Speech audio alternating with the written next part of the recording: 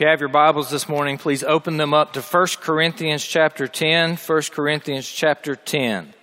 We're continuing in our series. As you're turning there, though, let me add my greeting and welcome to all of you who are here for our CU Monday. So if you are here for our CU Monday, would you stand up and let us welcome you to Cedarville University?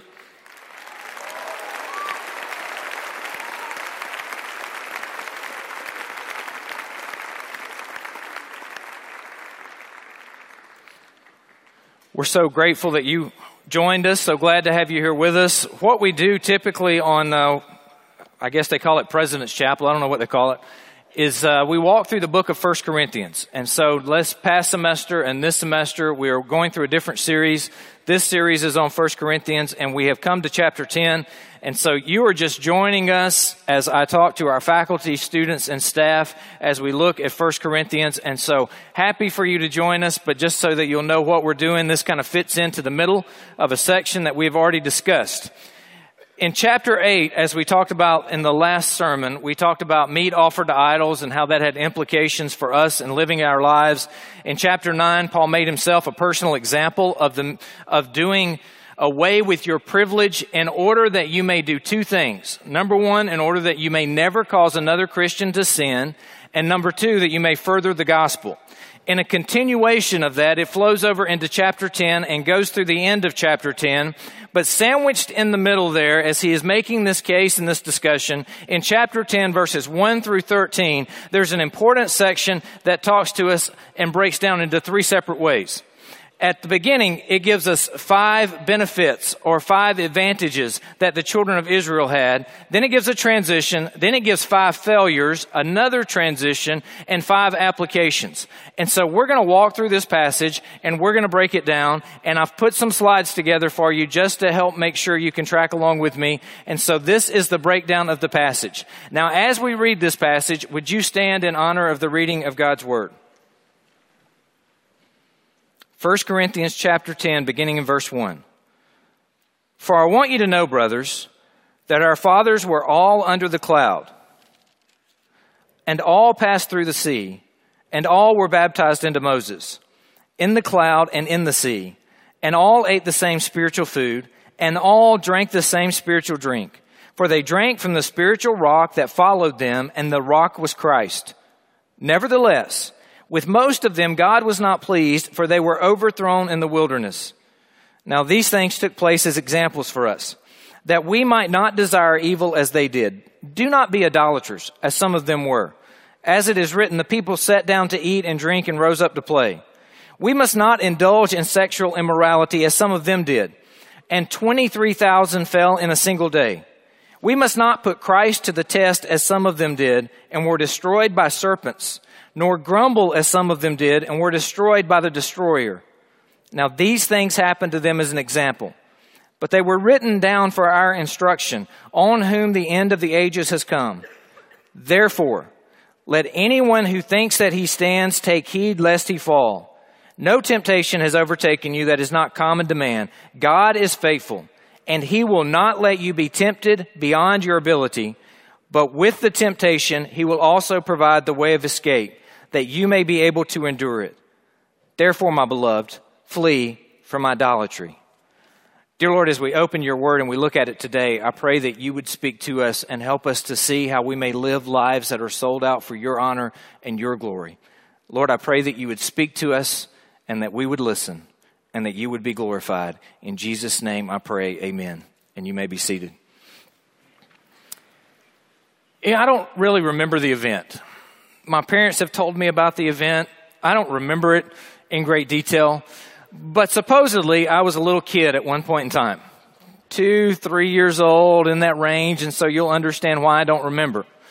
And my dad had been outside working in the yard, and he had this chain that our dog had been on for a while, and it had moss all in it, and grass had grown into it. And he was trying to clean the chain, and it just wouldn't come clean. So he decided he would do something that's kind of manly, I guess, but maybe not the wisest thing. He'd light the chain on fire and burn everything out, right? Does that make sense? That's a good idea, right? And so he did whatever he had to do. I don't know. I don't remember. Gasoline, lighter fluid, who knows? And he lit the chain on fire, burned out all the stuff that was inside the chain. And so then he put the chain in the driveway, and there's a red hot chain sitting in the driveway. Well, I'm inside. And my parents have repeatedly told me, stay inside, do not go outside. But it looks so fun outside. And it looks so appealing outside. And there's a little handle on the door that I had just been able to reach and hit and flip that caused the door to open to the outside. And so as I sat there and I looked at that handle and hit that handle, so I'm told, I ran out into the driveway to my dad. And as I was running, guess what I stepped on barefooted? It's not really that funny. It hurt, all right? The funny part's coming, though. Just give me a second. We'll get there.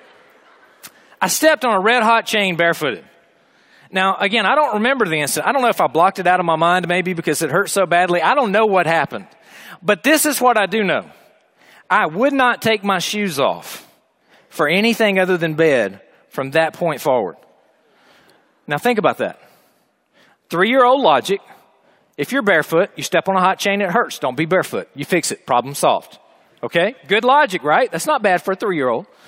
But now think about the implications of that logic. When my parents and I went traveling and we went on vacation and the hotel had a swimming pool, I didn't take my shoes off. So yes, I was that kid at 4 and 5 and 6 and 7 and 8 that wore tennis shoes into the swimming pool. And all the other parents would look at my mom and say, he can take his shoes off. It's okay. Yeah, just hush. We know. Every morning, I still, to this day, get up. You can ask my wife. I put my shoes on. I sit around the house. I have my shoes on. Because I grew so accustomed to having shoes on that it has affected the rest of my life. It has scarred me for life, if in no other way than I don't like being without shoes. Now, I do go to the swimming pool without shoes on now. I don't want you to think I'm that weird, all right? You know, when you hit those teenage years and girls start looking at you weird, that's a really powerful enforcer to get you to take your shoes off because you don't want to be the weird guy that all the girls make fun of, right? And then there was karate and other things. But my point to you is this. I was warned. And I was warned repeatedly, don't go outside. You don't need to be outside. Danger lurks outside for you. And in that warning, I didn't listen to that warning. And all of a sudden, I gave in and burst into the craving or the temptation that was before me. And as I gave into that craving, I went outside. And sure enough, the temptation got a hold of me and I stepped on a burning hot chain. And it has affected me ever since. Now, if that was at age 3, I'm 40 now. 37 years later, there are still implications for giving into that craving and disobedience and doing what took place. What Paul is showing here is Paul is saying to the Corinthians, you have Old Testament examples that talk to you about how giving into cravings, they should teach you not to do that. And it gives you some negative examples. And he says to them at the very end in the application, take heed lest you fall. So let's look first at how he sets this up. In verse 10, chapter 1, going through verse 5, he gives 5 advantages. Now, I've listed the passage right here for you. And so it says, for I do not want you to be unaware, brothers. And you see the word brothers here. That means brothers and sisters. It means Christians. It means all of the fellow believers, that our fathers were all under the cloud. Now, here's what I want you to note. The word all is mentioned 5 times. They were all under the cloud. They all passed through the sea. They all were baptized. They all ate the same spiritual food. They all drank the same spiritual drink. So Paul is emphasizing in this, as you know, when you study and you see words that are repeated, you need to highlight those words or underline those words because it gives the emphasis of what the chapter is trying to get about. And Paul here is emphasizing the all factor. He's emphasizing the unity of what everybody went through. Now, why is he emphasizing that unity? Because when you get to the end of the unity, you realize that millions came out from Egypt, but only 2 went into the promised land. The millions that came out from Egypt all had a unity. They were the chosen people. They were the special ones. And so Paul's talking to people at Corinth who are prideful in their Christianity, maybe even a little bit arrogant in their Christianity. And he's saying to them, you don't have anything that's more special than what these people had. Look at what they had. When you look at it, he gives 5 different advantages. The 5 different advantages, they were all under the cloud. You remember it. They came out after all of the plagues and everything that had happened, and they left and they ran, and the cloud was there with them, and the cloud moved to the back and shielded them from Pharaoh's army as he pursued, and that cloud of protection guarded them. Can you imagine being amongst the group there, one of those that saw the cloud that led them? The cloud protected them from Pharaoh's army, and they come and they approach the Red Sea, and then the Red Sea parts, and they're walking through on dry land. Can you imagine what that would have been like? Some of us today say, Lord, I really wish I could see something that special in my life, right? We want to see that type sign. We want to see the seas part. And here the sea parted. They walked through on dry ground. In this verse, in this chapter, it talks about how they were baptized into Moses. Now, what does it mean when it says they were baptized there? You'll have some people that make the case that this is an initiation. You'll have some people that make the case that the water was real high and the cloud was over them, so it's immersion. You have all these different cases being made, but the main point of the passage here is that there's an identification that takes place with Moses. Just like when we are baptized, there is an identification that takes place with Jesus. We are buried in the waters of baptism, raised to walk in newness of life. Why do we go through baptism? We're being identified with Jesus Christ. Here they were identified with Moses in the cloud and in the sea. They all ate the same spiritual food. You know, it's interesting. I didn't think about this till just now, but they grumbled and complained about their spiritual food, kind of like we grumble and complain about Chuck sometimes, right? You get the same thing over and over so maybe you can relate to what happened here with the manna, that they would go out and they would gather every day. It would be provided for them though. Now, don't trivialize it. Can you imagine waking up every morning, going out of your tent, and there's food waiting there ready for you that's provided by God? Can you imagine getting thirsty and having your leader speak to a rock and all of a sudden, or strike a rock and all of a sudden water comes out of the rock and begins to provide drink for you? Can you imagine seeing those type miracles take place? And this is the advantage that the children of Israel had. They had the same spiritual food. They all drank the same spiritual drink. And Paul doesn't just say it is a spiritual drink. In fact, he goes on further than that. And he even says to them that they were followed by them, that rock was Christ. Now, this is an important theological statement. Because if Paul was saying that the rock that provided the water for them was Christ, he's indicating here very clearly that there is a pre-existent Christ, even in the time of the Old Testament. And so here's an affirmation that Jesus is Lord, that the Christ existed before the birth of Jesus in Bethlehem, and that this Christ was the very rock that they drank from. But look at what he says there toward the end. Nevertheless, with most of them, God was not pleased, and they were overthrown in the wilderness. Now that overthrown doesn't give us a good picture of what he's saying here. He's saying to the people at Corinth, they had 5 advantages.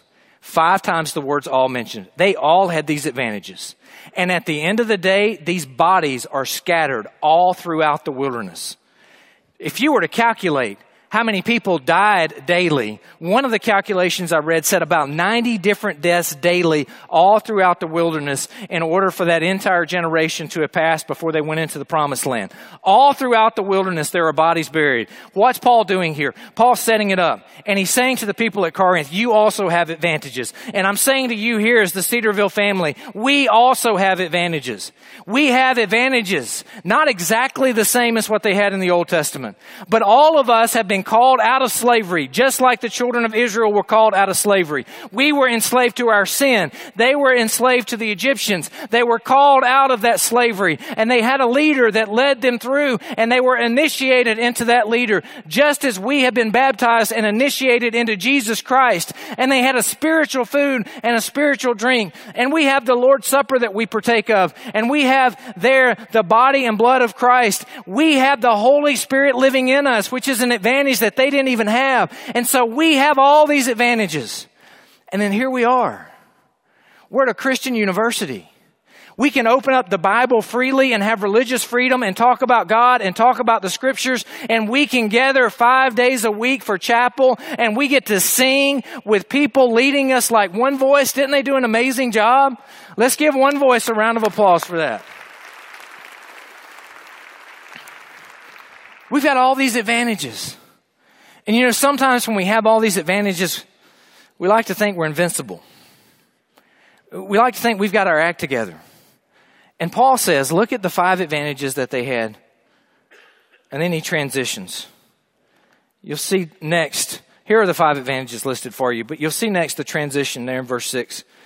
In verse 6 it tells you, now these things took place as examples for us. You'll notice there's another transition in verse 11 where it says, these things happened to them as examples. And you see 2 very similar phrases. So verse 6, now the transition occurs. Now, these things took place as examples for us. Why are they examples for us?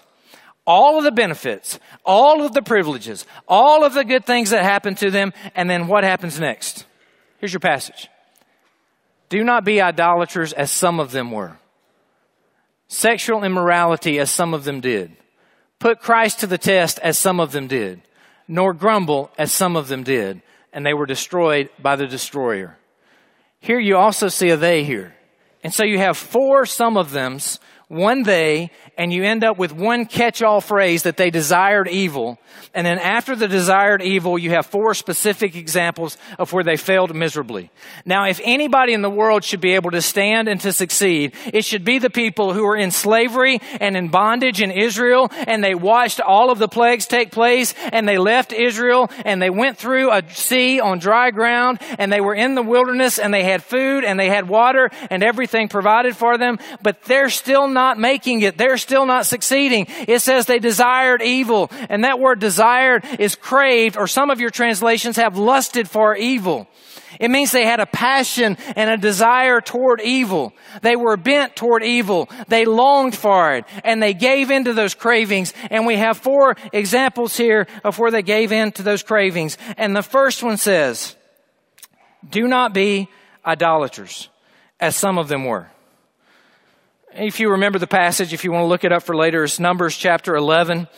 Starts in verse 4 there and goes through until verse 33 is talking about where they craved evil and they had desires for evil. Let me just read Numbers 11:4 to you as it talks about the cravings for evil. It says, now the rabble was among them and they had a strong craving. And the people of Israel also wept again and said, oh, that we had meat to eat. We remember the fish we ate in Egypt that cost nothing, the cucumbers, the melons, the leeks, the onions, the garlic. So if I put this in Cedarville language, here's what they're saying. Oh, to get mama's cooking again instead of Chuck's. Oh, to have whatever it is. What is it you like? Somebody tell me, what is your favorite meal?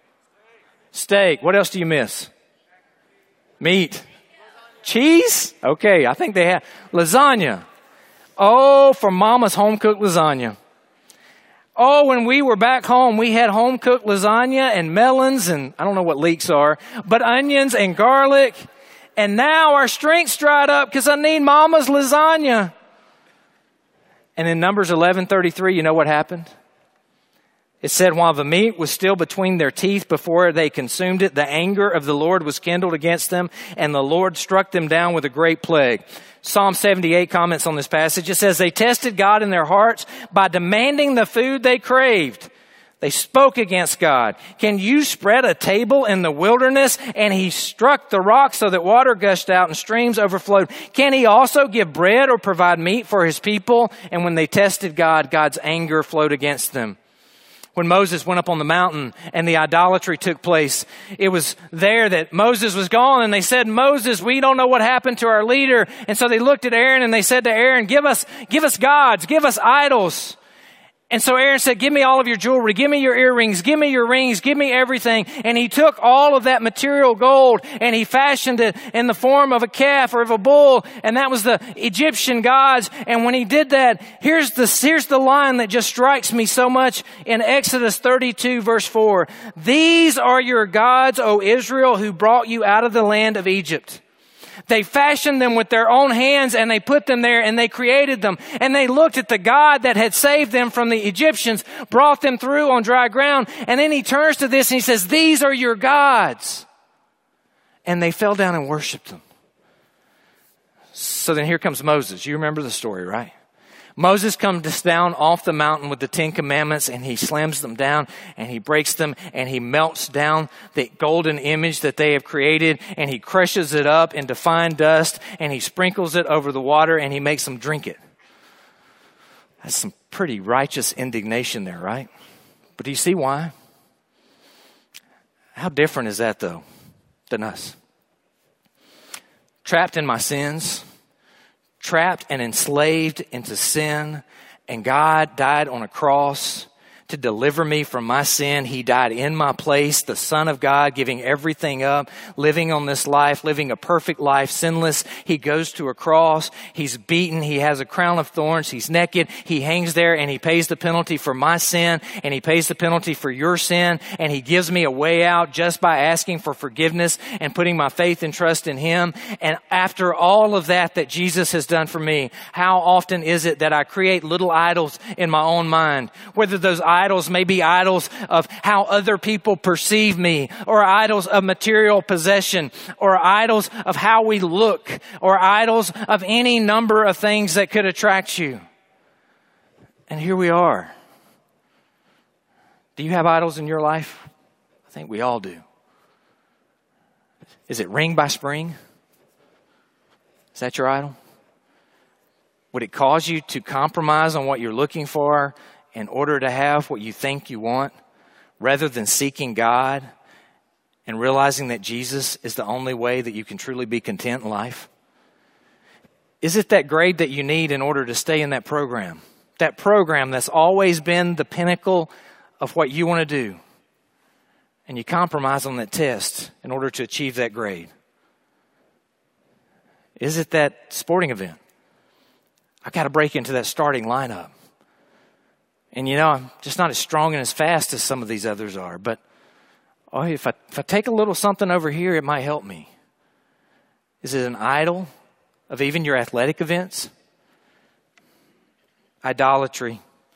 Exodus chapter 32, verse 3, he speaks of that. Then he moves on and he speaks of sexual immorality. He says, verse 8, we must not indulge in sexual immorality as some of them did, and 23,000 fell in a single day. Now let me address the 23,000 first. I'll jump back and address the sexual idolatry. This is one of the passages that a lot of people talk about to try to demonstrate there are errors in the Bible. Because if you look at the 23,000 here in Corinthians, and you back up to the story that it's likely talking about where they slept with the Moabite women, that says 24,000 died. There's about 3 or 4 different explanations for this. If you look back through church history, you'll see that Augustine and Chrysostom and others never even discussed it. It wasn't a problem for them and never caused them any reason for concern. But when you move forward, you'll find that there's an early tradition from Grotius that suggests that the 23,000 was how many fell in one day, which is what Paul says. And that the 24,000 number is how many died overall.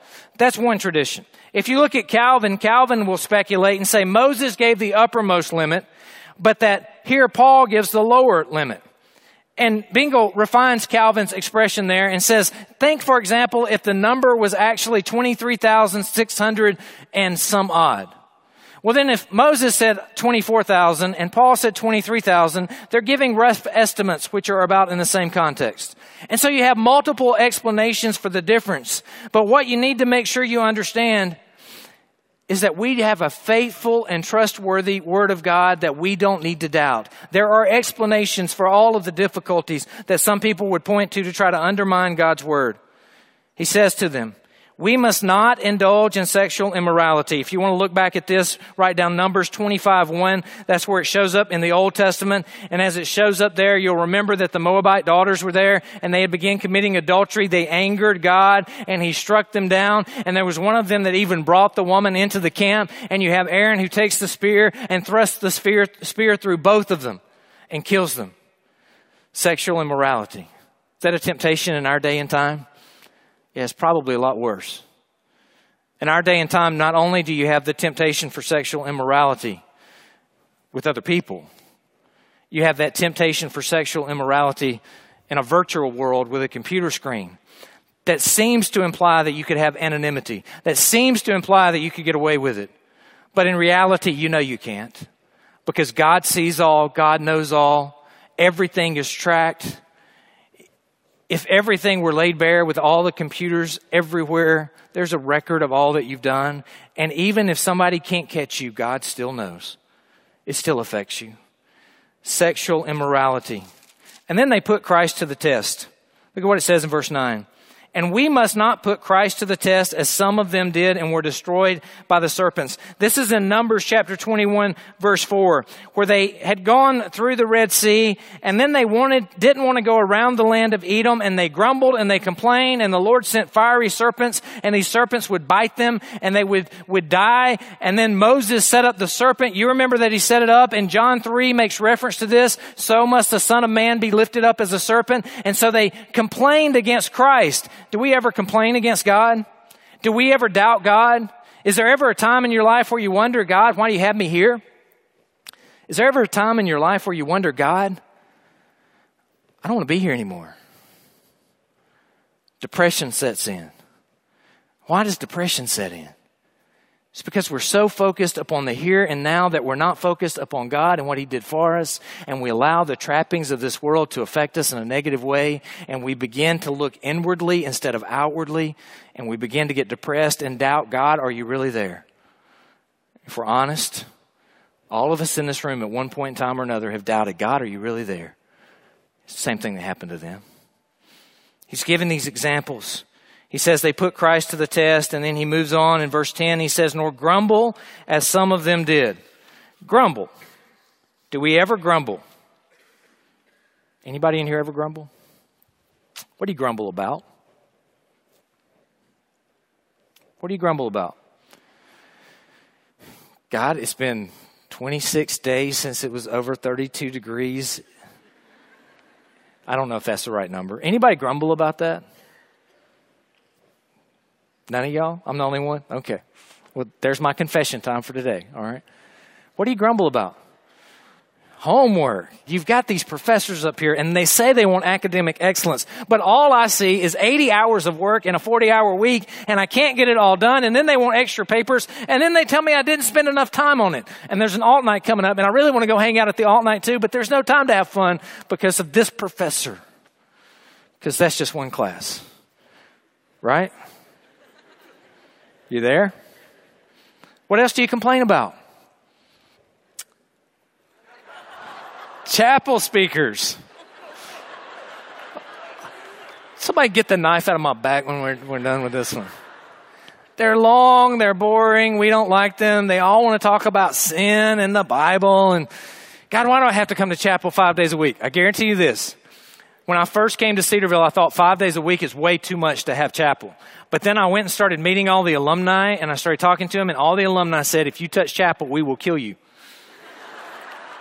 They said 5 days a week of chapel is incredible, and when we graduate, the first thing we do at 10 o'clock every day is miss going to chapel. So I hear you. But now after I've been experiencing the 5 days a week for a while, and the great speakers that we have come in, I see why chapel's so special. You've got the things you complain about. You know what they are.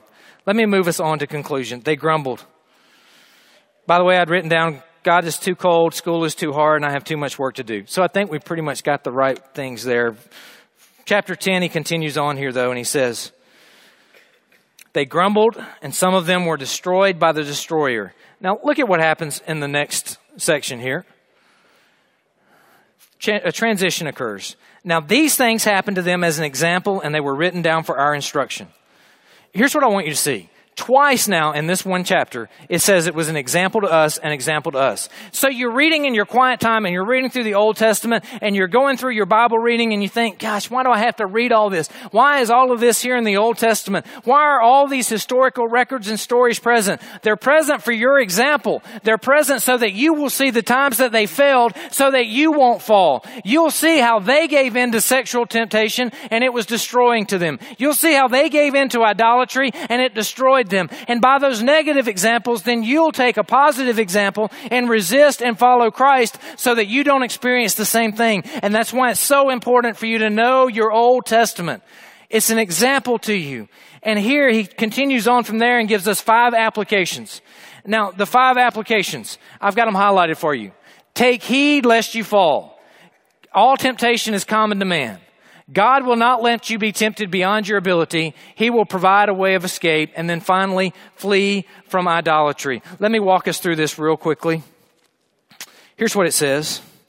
In verse 11, these things happen for you and for your instruction, In verse 12, therefore, what's it there for? There's your conclusion. And it says, let anyone who thinks he stands take heed lest he fall. If you're sitting in the audience right now, if you're in this congregation and you think, I've got my act together, I'm ready, I'm standing, I'm invincible, that's the moment when you are absolutely the most vulnerable in your life. It's when you think you can't fall, that's the moment you will fall. So the moment in that relationship where you think we've got this handled, we're not going to give in to temptation, that's the moment when you're the most vulnerable. The moment in your life in every area of weakness where you think I've got it taken care of, I don't have to worry about any further temptation, that's where you're the most vulnerable. And Paul says, take heed to yourself. Watch out to yourself lest you fall. So why do we walk through this? It's because we don't want you to fall. We see the destruction that takes place when people fall. I don't want myself to fall. So I take heed to my own life to make sure that I'm watching myself so that I don't fall. There's none of us that's above falling. You look back through the history of the Old Testament and you name the greatest men that you can think of. And you go to Abraham and he had his flaws. And you go to David and he had his flaws. And you go to Solomon and he had his flaws. You look all throughout and you see flawed men. There's only one man that's not flawed, and that's our God, Jesus Christ. He's the only one. And so we don't look to ourselves. We don't look to others. We look to the one who can be the righteous Redeemer, who is Christ. If you think you stand, take heed lest you fall. No temptation has overcome you that is not common to man. You're sitting in here and you think, I'm all alone. I don't know what I'm doing here. All the rest of these people have their act together, and I'm the one person in the room struggling. You are not alone. I don't care what your struggle is. You are not alone. And don't ever let the devil tell you you are alone in that struggle. Because what he wants to do is isolate you in that struggle and drag you down into depression and despair so that he can destroy you. Whatever that temptation, there are others in this room right now struggling with that same temptation. There is no temptation that is not common to man. And here what we understand are the same temptations that the children of Israel had way back when, are the same temptations that we have now. And all of us have them, and we can't fight them alone. We fight them through a fellowship and a community of brothers and sisters who come alongside us. We fight them through pouring God's word into our lives and having a prayer time with God so that the Spirit can reveal things with us. We fight them by coming and worshiping corporately like we do here at Chapel. We fight them and we fight them together, but we must fight them. He says, God is faithful. And he gives you two ways that God's faithful. Number one, he says, God is faithful and he will not let you be tempted beyond your ability. Can I just be honest with you and vulnerable with you and say to you, that's a tough passage to swallow, because I know how many times I've messed up. And if God doesn't allow me to be tempted or tested beyond my ability, that means it was my fault and my problem and my bad and my mistake. Because God allows us to have a way out.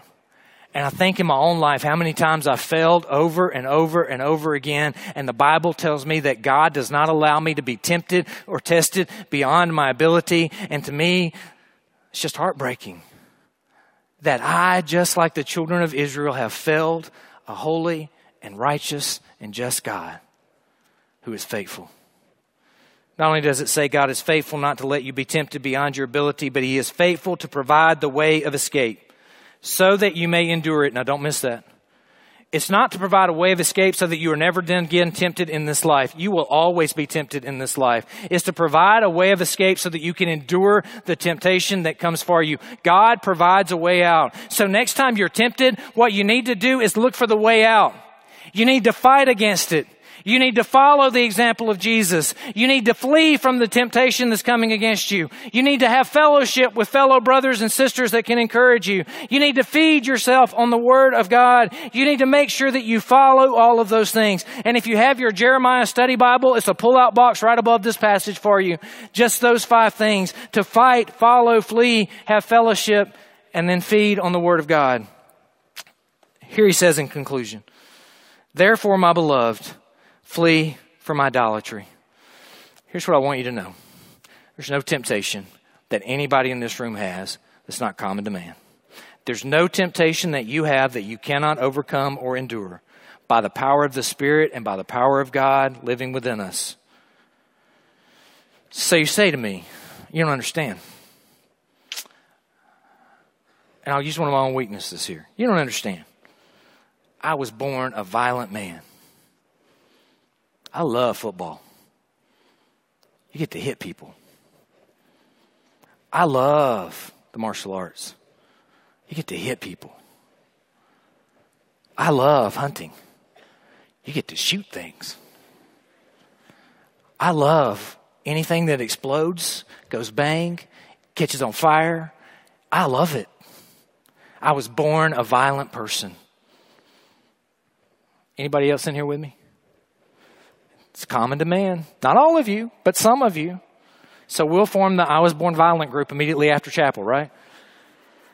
Now, let's take that to absurdity for just a moment. What if some student came up and said, I was born a violent man and I like to kill people? I haven't done it yet because I haven't had the opportunity, but it's coming. There's a time. And so I want to be an advocate for killing people on campus. What do we tell that person? That's not okay. We like our students. You can't harm them. You can't kill them. You can't do that to them. That's not okay. Now, let me insert this here. If you're in this room right now and you're struggling with something and you're struggling hard with something, come to us and let us help you. Don't think I'm sitting up here with a desire to kick you out of school. My desire is to help you grow in godliness toward Christ, whatever your struggle is. I have a desire for you to be all you can be for Christ. It's the reason I'm here. It's the reason we're all here, is to help you find the way of escape to endure the common temptations that are known to man so that you can flee from idolatry. And so it's not okay to say, this is just me, take me or leave me, this is who I am. I'm going to murder one day, eventually when opportunity is right. We can't do that. We cannot make peace with our sin. Whatever our temptation is, we have to war against it and fight against it. And we have to make sure we're fighting. We're looking to God's word. We're looking around to others. We're encouraging one another. And it's not that the temptation is the sin itself, but we can't even be okay with the temptation. We have to flee the temptation. We have to fight against the temptation. We have to look to see what God's word says against the temptation. And we have to ultimately overcome and endure any temptation because they're common to all mankind. Students, faculty, staff, I want what's best for you. I want what God's word has to say for you. I want you to understand that we are all in this together with common temptations. But that doesn't mean we make peace with those temptations. It means we make war against those temptations. Not in a legalistic way of setting up boundaries to keep us from them, but in a holy way of pursuing God, the only one who can deliver us because God is faithful. We pursue Him with all that we have and all that we are. We spend time in His Word. We love others. We are gracious to them, but we tell them too, it's not okay to make peace with your sin. It's okay to pursue after God with a holy ambition. The magnificent one that died on the cross that's coming again. It's okay to pursue Him, and that's what we have to do together. I want you to live life and live it well. And I want you to live a life so focused on the gospel that when you look back, you'll be thankful for all that Jesus has done for you and not have regrets about not pursuing Him with every fiber of your being. Let's go to the Lord in prayer. Dear Lord, I find today's passage personally very convicting. Lord, as we look at all the advantages that we have and all the times that we still fail you, and Father, I just ask that you forgive us all. Lord, there's not a single person in this room that is worthy of what you have done for us, worthy of the grace that you have given us. And so, Father, we just plead to the mercy of Jesus Christ and His shed blood on the cross. I pray for our faculty, staff, and students today that you will help us to resist temptation, to flee from temptation, to withdraw and stand, and to honor you. And God, most of all, we thank you that you are faithful, that you are there. Even in the times when we fall and we come to you and repent, God, you are still there because you are faithful. So, Lord, today I pray that you would help us to seek you with all that we are and to flee from idolatry. I ask this in Jesus' precious name. Amen. You are dismissed.